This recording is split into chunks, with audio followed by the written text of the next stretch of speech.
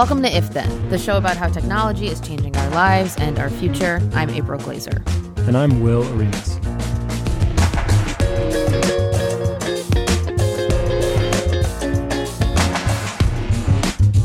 Hey everyone, welcome to If Then. We're coming to you from Slate and Future Tense, a partnership between Slate, Arizona State University, and New America. We're recording this in the afternoon of Tuesday, August 21st. On today's show, we'll talk about a new Russian hacking report, this time targeting conservatives. Then we'll run down a busy news week for Facebook, including changes to its ad targeting and a heretofore secret plan to rate the credibility of its own users. A busy news week, and it's only Tuesday.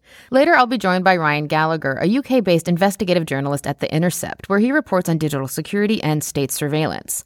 Earlier this month, Ryan broke a story on Dragonfly, a secretive Google project for China that would censor certain websites banned by the Chinese government. The vast majority of Google's employees, including one of its founders and board members, Sergey Brin, reportedly was unaware of this project until Gallagher broke the story, and many Googlers are now livid. So, Will, we're not both in California anymore. You are in New York this week, right? That's right. I'm in Slate's cushy podcast studios here in Brooklyn, New York, and our producer Max Jacobs is here with me, so it's nice to be in the same place. Oh, I miss Max. Well, I'm glad you guys are both in the same room. I'm usually the only one that has that privilege. And so Russian interference is back in the news. I imagine it's going to be in the news again and again and again. But this time, the attack was not about social media. It was something that came from Microsoft. Will, can you fill us in? Yes, and to be clear, the attack didn't come from Microsoft, but the reports of the attack did. Right. And we've all been anticipating that Russian attempts to interfere in U.S. elections would not have ended with the 2016 election.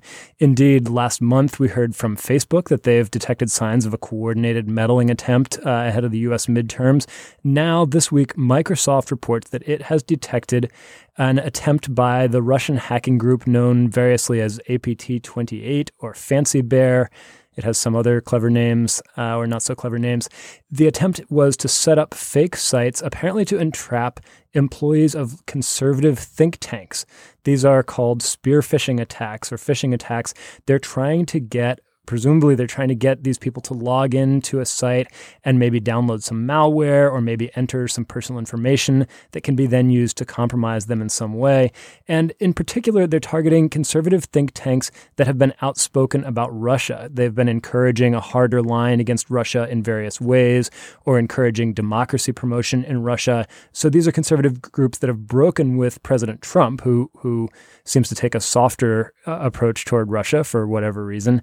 And they're now finding themselves on the wrong end of Russian hacking attempts, the way that the Democratic National Committee and the Hillary Clinton campaign did 2 years ago.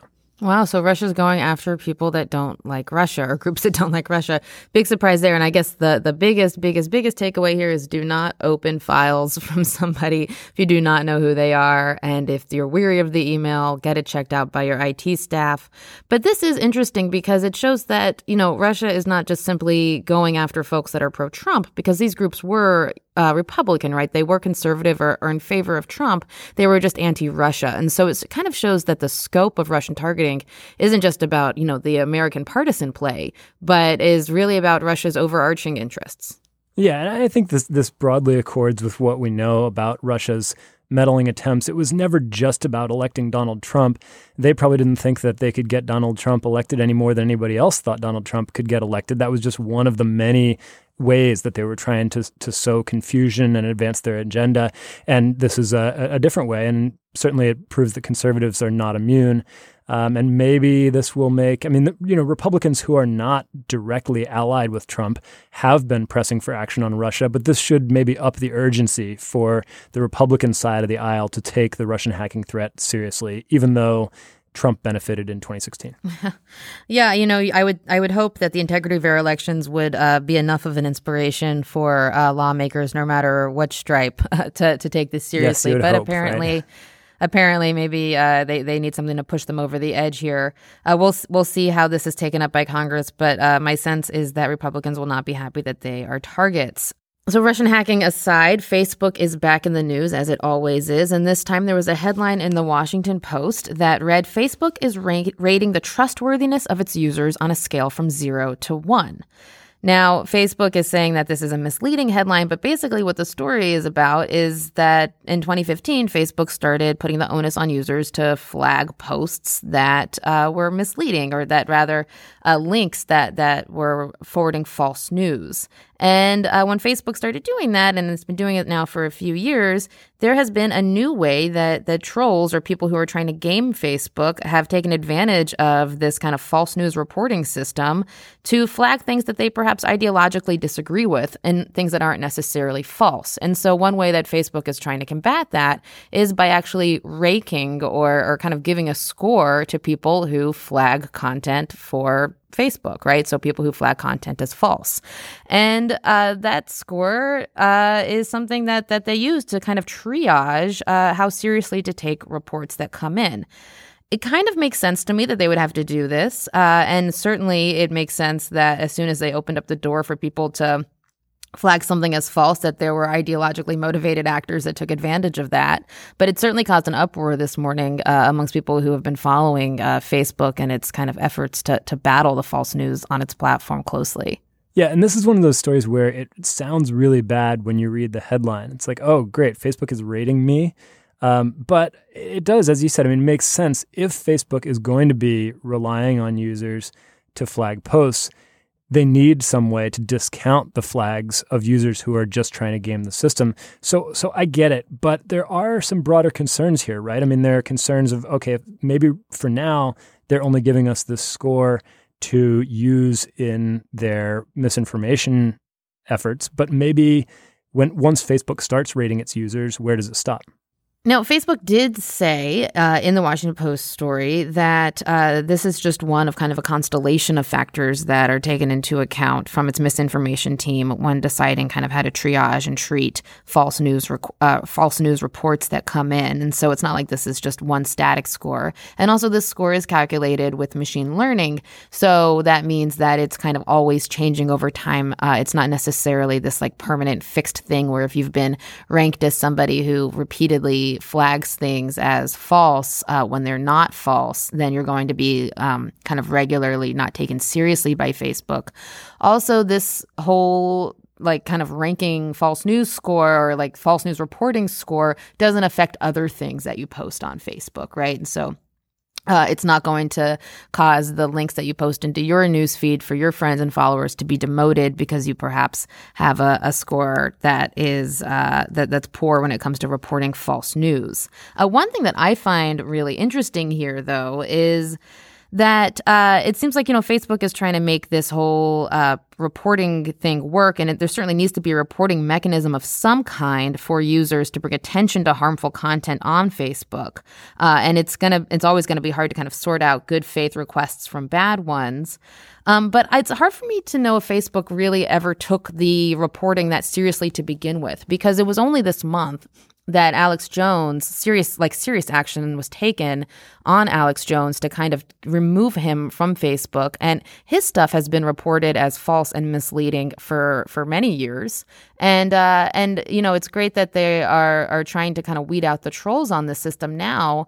But I do wonder if they ever took these reports that seriously early on, because certainly stuff was allowed to proliferate and spread like wildfire that was notably false. Yeah, I was actually going to mention this as my tab, but Radiolab had a really good episode this week about how the content moderation policies and practices have evolved at Facebook and how they make these decisions of what images are going to be taken down, what accounts are going to be suspended, that kind of thing. And they were really made at a very low level. They were made by contractors who aren't even Facebook employees, and they're made in a span of seconds a lot of times.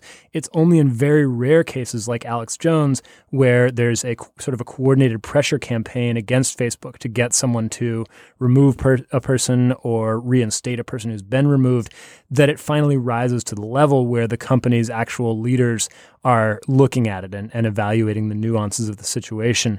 But I do think that there's the dystopian take here is that Facebook is rating you. I mean, that Dave Eggers novel, The Circle, you got a social participation score, right? Like everybody in the society would get a score from the social network. It sounds like it's in that direction. From your reporting, it doesn't seem like Facebook is actually using this for anything except the misinformation reporting.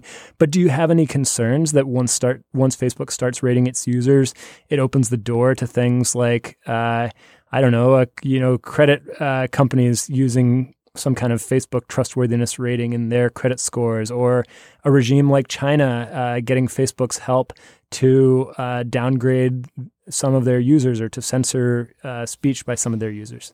Well, I certainly think that there needs to be a way for users to report things to Facebook. And as a network as big as Facebook that has 2 billion people, there's going to have to be some way to triage those requests. I'm always weary of scoring people in general instead of like giving them a general strike rule, right? So let's say if you flag something as false when it's not false 3 times and within a certain criteria, then you maybe lose your opportunity to flag things as false when they're not. And again, this is only applying to news. This is not about harassment, right? Or things that are hate speech. But I will say that when it comes to scoring people in general, or when people are reduced to a score, like test scores or their propensity to return to court for a trial or make bail or something like that, that score can be really inescapable, and it could be used to determine all kinds of other things. So I'm always weary of any sort of scoring, and of course, there is a chance that score could be maybe subpoenaed or pulled out of context in some way. I will say, though, that this is apparently being done using, machine learning. It's a moving score. It's not something that's being used across the platform. But, I'm always concerned when a company is ranking people. That's, of course, something to be weary about. And one last distinction I realized I should make is, when I was talking about the Radiolab episode and content moderation, when we were talking about Alex Jones, that is usually about what speech can be on Facebook or what people can say. It's an issue of harassment and moderation. That's separate from what we're talking about with these scores, which is just about misinformation. It's just about passing on so-called fake news in your news feed. I think that's the only thing that these scores are applying to right now is your reliability. Well, Alex Jones does forward fake news. So I think that there's a really thin line here between what like harassment and fake news. I think the Alex Jones example still stands here because he was really spewing extremely false claims that then led to harassment. Right. Alex Jones definitely does go into both of those categories of fake news and harassment. It was the harassment that finally got him banned, and that was the thing that relied on user reporting. The misinformation, Facebook takes a different approach where when a link is identified as misinformation or flagged by users, I guess now, if it's flagged by users that Facebook deems credible, then Facebook will use its algorithm to show that post to fewer people in their news feeds. So Alex Jones was being affected by the misinformation policies. He was only recently cracked down on under their harassment policies.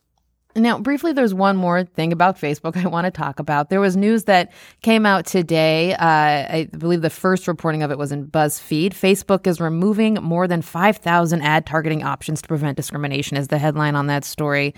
And basically, what's being reported here is that advertisers will not be able to target people based on certain things, like was pointed out in the BuzzFeed article, Passover or Native American culture or Islamic culture or Buddhism. And these 5,000 targeting options are being removed in an effort to prevent kind of discriminatory ad targeting. And it's something that Facebook has really been taking a lot of heat for lately, particularly after last week when the Housing and Urban Development Secretary Ben Carson accused Facebook of enabling housing discrimination by allowing realtors and people who try to promote house rentals and housing ads on Facebook by targeting those to certain demographics of people or people who are interested in certain religious categories, perhaps, or racial interest categories, and that is now being targeted by the federal government as potentially discriminatory and something that could infringe on people's civil rights. Yeah, and people have been pointing out for a little while now how some of Facebook's advertising categories can be used, or could at least theoretically be used, in discriminatory ways. There was a report a year ago that you could actually target your ads based on people who are interested in the search term Jew hater or Nazi Party Canada, or there were all these terms. And basically it turned out that Facebook hadn't created these targeting categories. Rather, Facebook was just allowing advertisers to target people according to anything that some Facebook user had entered in their profile. And I think it's, I think this is just an evolution for Facebook from an initially very permissive ad platform where the idea that Facebook's advertising business was built on was you can target anybody according to anything that they put on Facebook.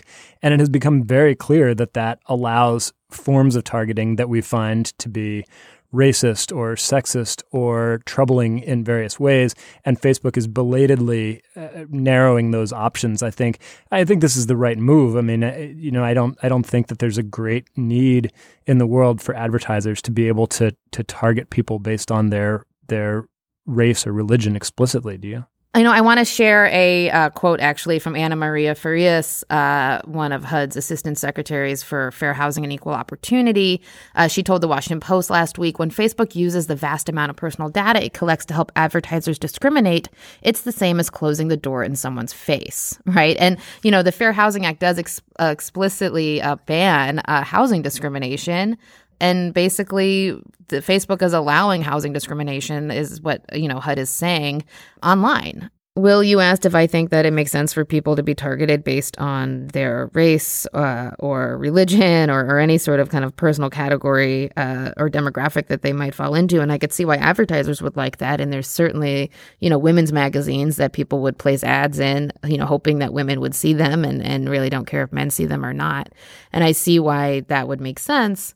But with micro-targeting and things that go specifically to people based on, not just their race or not just their gender, but also the zip code that they're in, and also their specific interest in, certain hobbies. It can start to get really, really granular. And once you start to know so much about a person, you're able to feed them information that's specifically tailored to what they might react to or click on.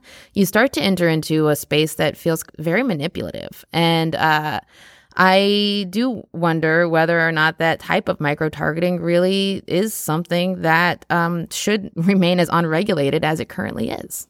Yeah, for now, we're relying on Facebook to determine what types of targeting are acceptable and what aren't. I guess except in the case of housing, where there are clear laws specifically about housing ads. I should note that Facebook does still allow you to target based on ethnicity or religion or other sensitive characteristics in certain types of ads. But what's going away is the ability to exclude certain groups. So you can't say, for instance, I want to target everybody except Jews with this ad, or even everybody except people interested in Passover. You can't do that anymore.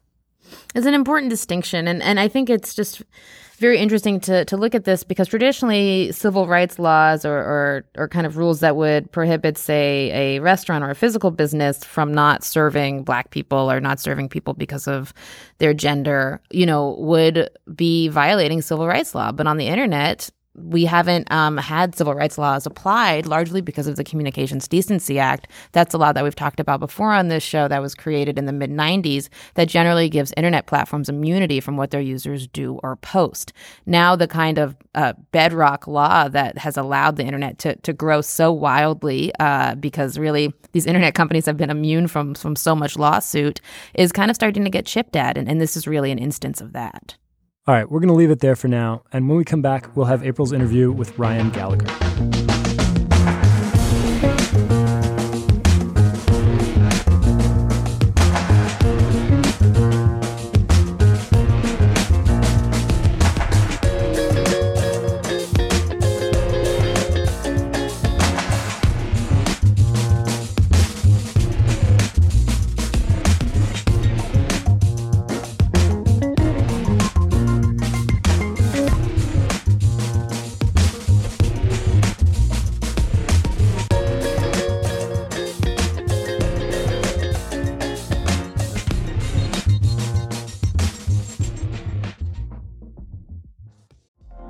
Apple Card is the perfect cashback rewards credit card. You earn up to 3% daily cash on every purchase every day. That's 3% on your favorite products at Apple, 2% on all other Apple Card with Apple Pay purchases, and 1% on anything you buy with your titanium Apple Card or virtual card number. Visit apple.co/card calculator to see how much you can earn. Apple Card issued by Goldman Sachs Bank, USA, Salt Lake City branch. Subject to credit approval. Terms apply. Our guest today is Ryan Gallagher. Ryan is a UK-based investigative journalist at The Intercept, where he reports on digital security and state surveillance issues. He's broken a number of important stories related to disclosures about the National Security Agency from Edward Snowden, including a report about how the NSA ran a secret program to infect millions of computers with malware by posing as a Facebook server in some cases in order to steal data from people's computers.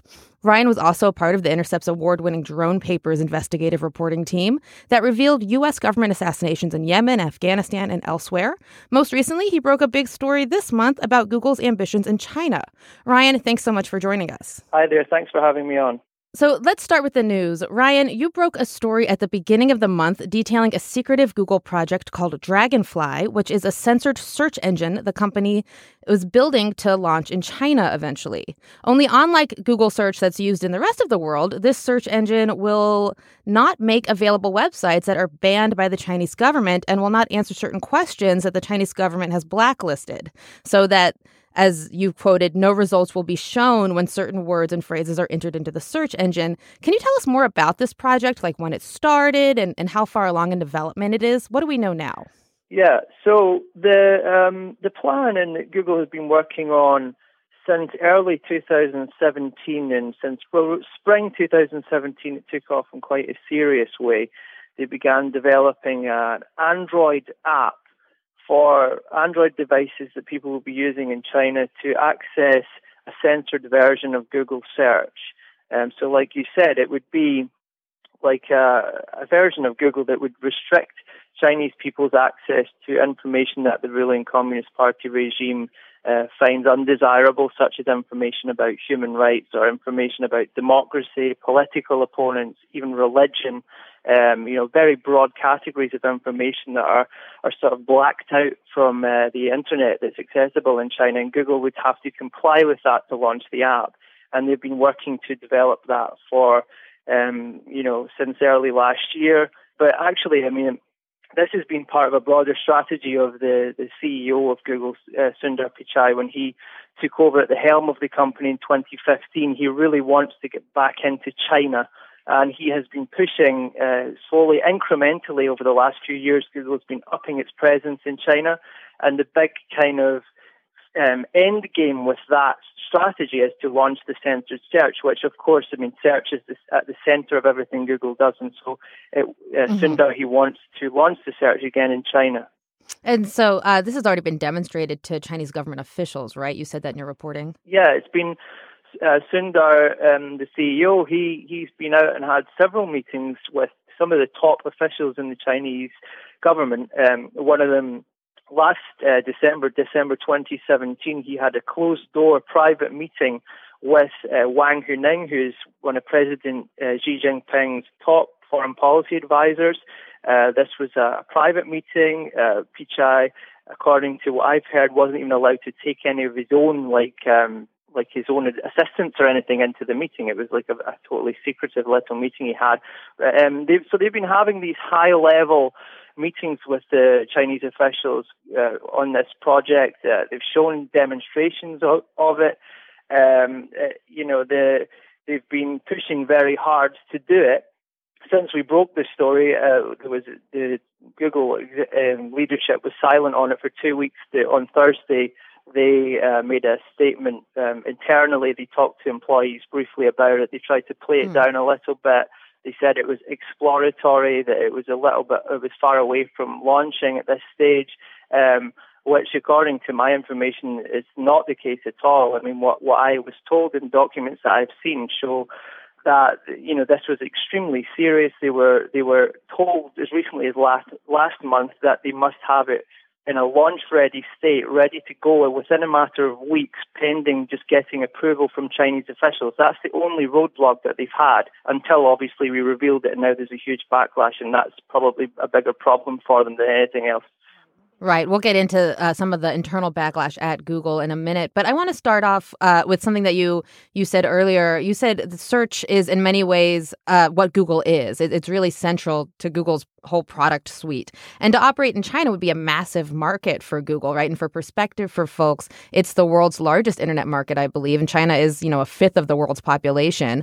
This is not the first time Google has operated, or they're not operating there yet in terms of search, but this is not the first time Google has had a search product in China. There was one in 2006 that operated for 4 years until 2010. Was that search engine back then censored? And can you tell us why Google pulled out? Yeah, it was censored. The one they operated in 2006 to 2010. And that was, again, through that period, hugely controversial. There were congressional hearings about it. Senators and representatives in the House of Representatives were calling Google at one point was labeled as being equivalent to Nazi collaborators. That was some of the rhetoric that was coming out of the Congress at the time. There was very heated discussion back then too over the complicity and censorship. There was a huge amount of heat getting put on Google for that. In the end, they pulled out partly because of the censorship, which was getting incrementally worse. Google had this idea at the start that if we go in there, maybe we can push back against the censorship and we can help open up the Chinese internet.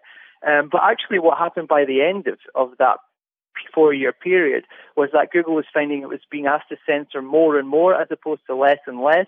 So that was, Sergey Brin, one of the co-founders, he was very uncomfortable with this. He'd grown up in the Soviet Union and he was quite, he had this personal experience of living under a repressive regime and he couldn't tolerate the censorship. But also, in the lead up to pulling out in 2010, there was massive hacks of Google's networks that Google was blaming on the Chinese government. There appeared to be attempts to hack it into human rights activists and journalists' email accounts that were on Gmail. And so that was kind of the straw that broke the camel's back, and they pulled out in 2010. And this is part of why, though, that it's kind of extraordinary that 8 years on, they're kind of reversing on everything that they said 8 years ago when not much has actually changed in terms of the circumstances in China. If anything, actually, it's gotten a lot worse again with the censorship and the surveillance and all kinds of draconian laws that have been brought in since 2010 that are making the situation more extreme in that regard. So, this is why it has been such a big story, because a lot of people have been quite shocked by the kind of policy reversal, which is a massive shift on their position in 2010. Right. And it's also interesting because in June, I believe it was, of this year, Google unveiled its own principles for ethical uses of its artificial intelligence programs, which are central to so many things that Google does. And one of those principles, which would apply here because Google Search uses artificial intelligence, was a commitment to not design or deploy, and I'm quoting, technologies whose purpose contravenes widely accepted principles of international law and human rights. Well, the human rights community has come out in strong condemnation of Google for its plans to deploy a censored search engine in China. Amnesty International, Human Rights Watch, Reporters Without Borders. What's the concern from the human rights community here? I mean, some might push back and say, well, if Google is in China, maybe they'll have more of a foothold to push back against censorship. But as you described as what happened last time, we actually saw censorship ramp up with their presence. There's a bigger question here it's not just about the censorship. Obviously, this is a massive, massive part of it. But also to operate as an internet company in China now, they have this thing called the data localization laws. And it means that any company that wants to go into China has to locate its data centers and its servers, etc., within the Chinese mainland. And of course, that creates new issues in terms of privacy. How do you protect your customers' private information that you're holding if it's going to be maintained on the Chinese mainland, and consequently the authorities, the Chinese state, can access that data? There's so many issues. It's a massive can of worms that is opened by going back into China. And that's another factor because, of course, what the question is, what happens when the Chinese authorities come to Google and demand they provide information on a certain human rights activist, a certain dissident, Google is then forced, because the Chinese authorities literally would have the power to go in and just seize the servers or the hard drives or whatever it may be, and then the end result of that is that dissident or that activist being thrown in a detention camp or one of these so-called re-education camps or something like that. And that has happened in the past. Yahoo, I think it was about a decade ago, got in a terrible situation where they ended up having to hand over data on a Chinese activist, and that activist was then subsequently thrown in jail. So, there are very real consequences that can come out of this for Chinese citizens, and Google hasn't explained at all how it's assessed any of these dangers and risks and taken them into consideration. Right. And so we're not just talking about Google being complicit with the government deciding what people can and cannot know in terms of human rights things or historical events like Tiananmen Square, and in terms of Google handing over user data to the government that could be used in, dangerous, more human rights abusive ways, but also paving the way for other governments to make similar requests of Google. Now, you also mentioned in your reporting that Google is already operating in China in some ways. There is an app on WeChat, which is China's kind of large social media platform, and also a website, 265.org. Can you tell us a little bit about how Google is already operating in China? They have been for several years, particularly since Sundar Pichai, the CEO, took over in 2015. They have been gradually, incrementally upping their presence in China. Now, when they pulled out in 2010, the search engine, they actually didn't really fully leave China. They stopped doing the search engine, but they kept a presence in China. They have an advertising team that's been based in China who sell ad space on foreign Google service, like say YouTube that's operating in Hong Kong or other parts of the world that's not censored. Chinese companies buy ad space for Google and overseas, and Google has been selling, so that they've always maintained the presence. But since 2015, they've been upping that presence very dramatically. They've had, in the last couple of years in particular, they invested JD.com, more than $500 million in an online company called JD.com. They launched an artificial intelligence research center in Beijing. They launched a Google Translate app specific to the Chinese market. The WeChat game that you mentioned. They had also a file manager app too. So that these things have been, this is all the last couple of years, there's a lot of activity from Google in this area. And this is all part, and I know this for a fact based on what I've seen in documents and what I've had from sources, this was part of a broader strategy to basically ingratiate themselves, Google as a company, with the Chinese government, to make the Chinese government more comfortable again with Google, to show the Chinese government that Google is willing to invest in China, that Google can be good for China. And, the ultimate aim of that, like I said, was to get to the position where Google would then get permission to launch the search. And that's what they needed. They actually needed to get approval from the Chinese government's internet regulator. And they've been building up to that for years now through all this incremental progress in terms of launching apps, investing in Chinese companies, launching the Artificial Intelligence Research Center, and just finally, they also maintained, you mentioned the 265.com website, which they've been using. It's a Chinese-based website that it has a search function on it, but the search function redirects to Baidu, which is the main Chinese search engine. But Google's been using this as a kind of honeypot to collect intelligence, if you like, on what Chinese people search for on Baidu, but they've been using their own website to do that, which is actually quite an extraordinary detail. Yes. And this is part of what I found out from some of these documents. They were using that to basically look at what Chinese people are searching for and then implement that information into the search engine they've been building for China, so that they can basically implement the blacklist, etc., in advance of launching the thing in China. So they already know what's being searched for, the kinds of websites that they need to remove out and all that kind of thing. And they were integrating that with the help of this 265.com website.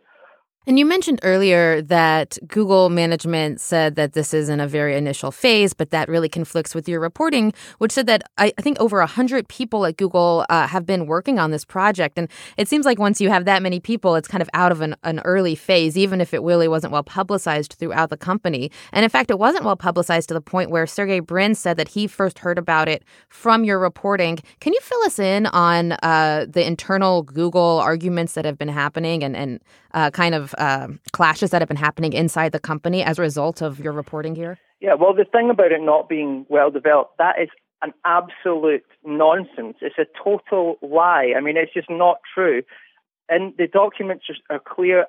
The information I had from sources is really, really good. And I know for a fact that this was well beyond they tried to present it at this meeting, Sundar, as if it was a kind of just a little wacky, quirky thing that was maybe happening in the corner that wasn't really all that serious. That could not be further from right. the truth. This thing was extremely serious to the point, like I said, last month they were told they had to have it in a launch-ready state to be ready to go live within a matter of weeks pending the approval from the Chinese government. And the only thing that was delaying and it was causing them problems was actually the political issues around the trade war that's going on now because of the tariffs that President Trump's been putting on. That had actually slowed down Google's discussions with the Chinese government. That was what they were talking about last month before we exposed it. So this thing was completely serious and was really, it could have been launched if the things changed with the trade war and suddenly, the tensions cooled again and Google got the permission, it would have been ready to launch it within a short space of time, and that's what it was gearing up to do. It actually had already built the technology to the point that it was ready to deploy. In answer to your actual question there, the response when we disclosed it, so there were only a few hundred of Google's employees actually who had knowledge of the plan. And there are 88,000 employees of Google worldwide. So the percentage that knew was about, I worked out, 0.35% of the entire workforce had knowledge of it. So this was kept extremely secret, partly because of the political controversy they knew would explode if it got out. When it did get out, the news spread right obviously across the company because people can then read it online, and there was a huge flurry of news reporting that came out as soon as we broke the story. Other news organizations were also able to corroborate what we reported. And the response inside the company, a lot of people were very, very angry. They were very angry because, first of all, they didn't know about it.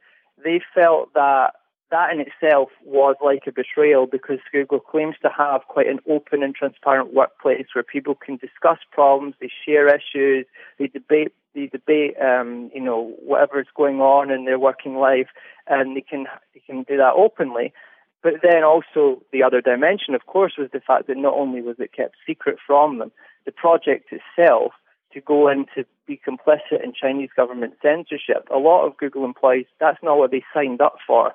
They kind of believe in the mission statement of Google to open up the world's information, to not be evil, as the sort of early motto of Google used to be. And there's been a letter going around inside Google demanding an ombudsman to review what they say are the serious moral and ethical issues that are raised by the project. I think nearly 2,000 people at least since I last heard have now signed that. And, they're demanding more transparency and more information about actually what has gone on and, who was making the decisions. Because one of the extraordinary details that we've learned in the last few days was that Sergey Brin, the co-founder of the company, said that he had no idea that this was going on, that he learned about it through the news reports himself. And that just stunned me because he, in 2010, was the one inside Google advocating strongly to get out of China because he couldn't stomach the censorship. So the idea that the company would now do a complete 180 on the censorship position regarding China and not loop in Sergey at all, so that he is completely unaware of it, and he's a co-founder of the company, he's still on the board of directors, I just couldn't. I was really baffled by that. I knew that he had taken a more hands-off role completely, and he's been kind of going off and doing his own thing. But he's still on the board of directors, and given that he has this strong position on censorship, it just was extraordinary to me that he never knew about it. And I think actually that explained why there was a long silence from Google internally before they actually confronted employees about it, because they were probably having to get Sergey and maybe other members of the board up to speed on exactly what was going on. I mean, it's still not clear to me who on the board, if anyone, knew about it, or if this was just being sort of pushed through by Sundar. I presume some of them must have known about it. It was such a massive thing strategically and politically for the company. It would be, remarkable if no one on the board knew about it. Well, it certainly was kept under lots of secrecy, and the pushback from employees does follow a string of events where Google employees have pushed back against controversial projects at the company. I'm thinking earlier this summer, we saw Project Maven get abandoned by Google. That was their project to build AI for drones with the Department of Defense. And then last year, we saw great pushback internally at Google around their decision as to how they handled the case with former Google engineer James Damore, who wrote a memo that went incredibly viral throughout the company and outside the company, detailing how women engineers were less biologically capable of doing their work than male engineers. So this is certainly something we're seeing more of at Google in terms of employees pushing back, and the silence was deafening in that it lasted so long in this case. Ryan, thank you so much for joining us. It was great having you. Thanks for having me on. Appreciate it. One final break, and then we'll have Don't Close My Tabs. That's when we talk about the tabs that we couldn't close this week.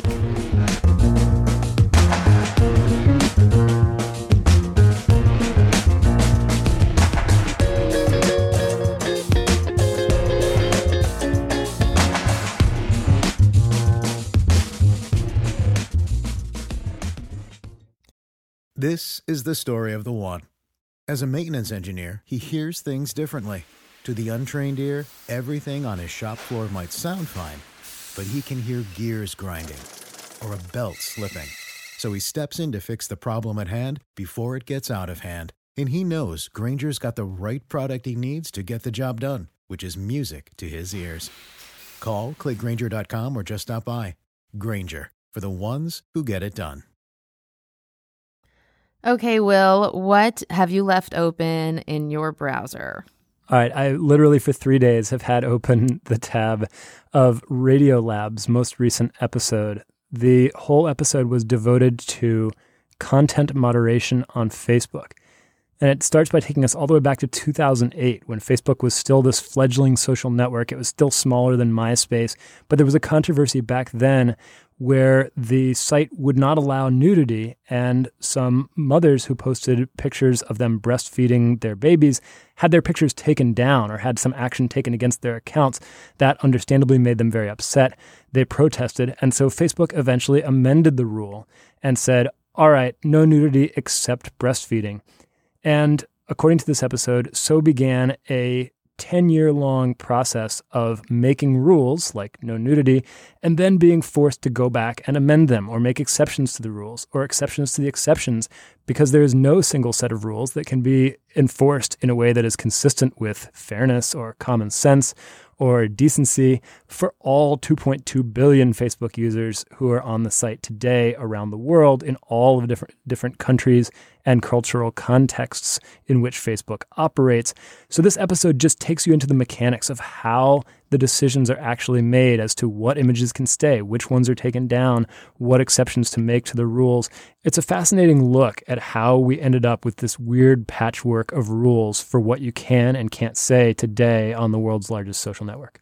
Yeah, I listened to it, but it took me 3 days to find the time to listen to all of it. I guess I'm not really a good podcast listener, even though I have a podcast. But it's just very, very Radio Labby. So it was easy for me to get distracted and kind of stop listening. But it was very, very good, too. And I recommend people read it as well. I'm happy I did. All right, April, what was your tab this week? My tab this week came from Jezebel, one of my longtime favorite publications, and it's by Kashmir Hill, one of my favorite journalists. And it is called How a Woman Disappeared from the History Books. It is about a recent New York Times Magazine story that was very lengthy. It was a cover story that was itself titled The Unlikely Activists Who Took on Silicon Valley and Won. And that was about this kind of long fight in California to pass a privacy law. And it's a great story. It's about the Californians for Consumer Privacy and kind of the multimillionaire real estate tycoon Alistair McTaggart, who kind of used California's ballot initiative process to force the states to pass this so it didn't kind of get thrown into the pit of extreme democracy. He kind of shoehorned legislators to push this through. But it also erased somebody who was a key person in this fight. And her name was Mary Stone Ross. She used to work for the CIA and the House Intelligence Committee. And she worked on the project with McTaggart and his friend Rick Arney, who works in finance, who is mentioned in the story. So both Arney and McTaggart are in the story, but Ross is not in the story. And Ross was one of the main people that worked on this initiative and kind of, worked to, edit versions of it and worked to push it forward and was one of the main people. But she wasn't in this 8,500-word cover story in New York Magazine. And I really recommend taking the time actually to read this piece in Jezebel. I'm not going to get too into it from Kashmir Hill because it is kind of walks through how women get erased from the history books. And I remember when I read this story about a week ago, the New York Magazine story, and I was familiar with kind of the background and the process here and knew that Ross was involved. I was surprised that she wasn't mentioned anywhere. And I'm really happy that Hill took the time to tell not only Mary Stone Ross's story, but also walk through what happens when women get deleted from these from these powerful kind of New York Magazine stories that will be kind of used by people that want to know the history of how things happened. Yeah, good story, full of nuance. I really enjoy Kashmir Hill's reporting. All right, that's our show. You can get updates about what's coming up next by following us on Twitter at IfThenPod. You can also email us at ifthen@slate.com. Send us your tech questions, show and guest suggestions, or just say hi. Thanks for sending emails. We get them. It's very hard to respond to all of them, but we do appreciate the feedback and do read it. Thanks to everyone who does that. You can follow me and Will on Twitter as well. I'm at April Laser, and Will is at Will Oremus. Thanks again to our guest, Ryan Gallagher. You can find his work at theintercept.com and on Twitter at RJ_Gallagher. And thanks to everyone who has left us a comment or a review on Apple Podcasts or whatever platform you use to listen. We really appreciate your time. If Then is a production of Slate and Future Tense, a partnership between Slate, Arizona State University, and New America. Our producer is Max Jacobs. And thanks to Alberto Hernandez at Fantasy Studios in Berkeley. And thanks to Topher Ruth at Northgate Studios in Berkeley. We'll see you next week. Bye, guys.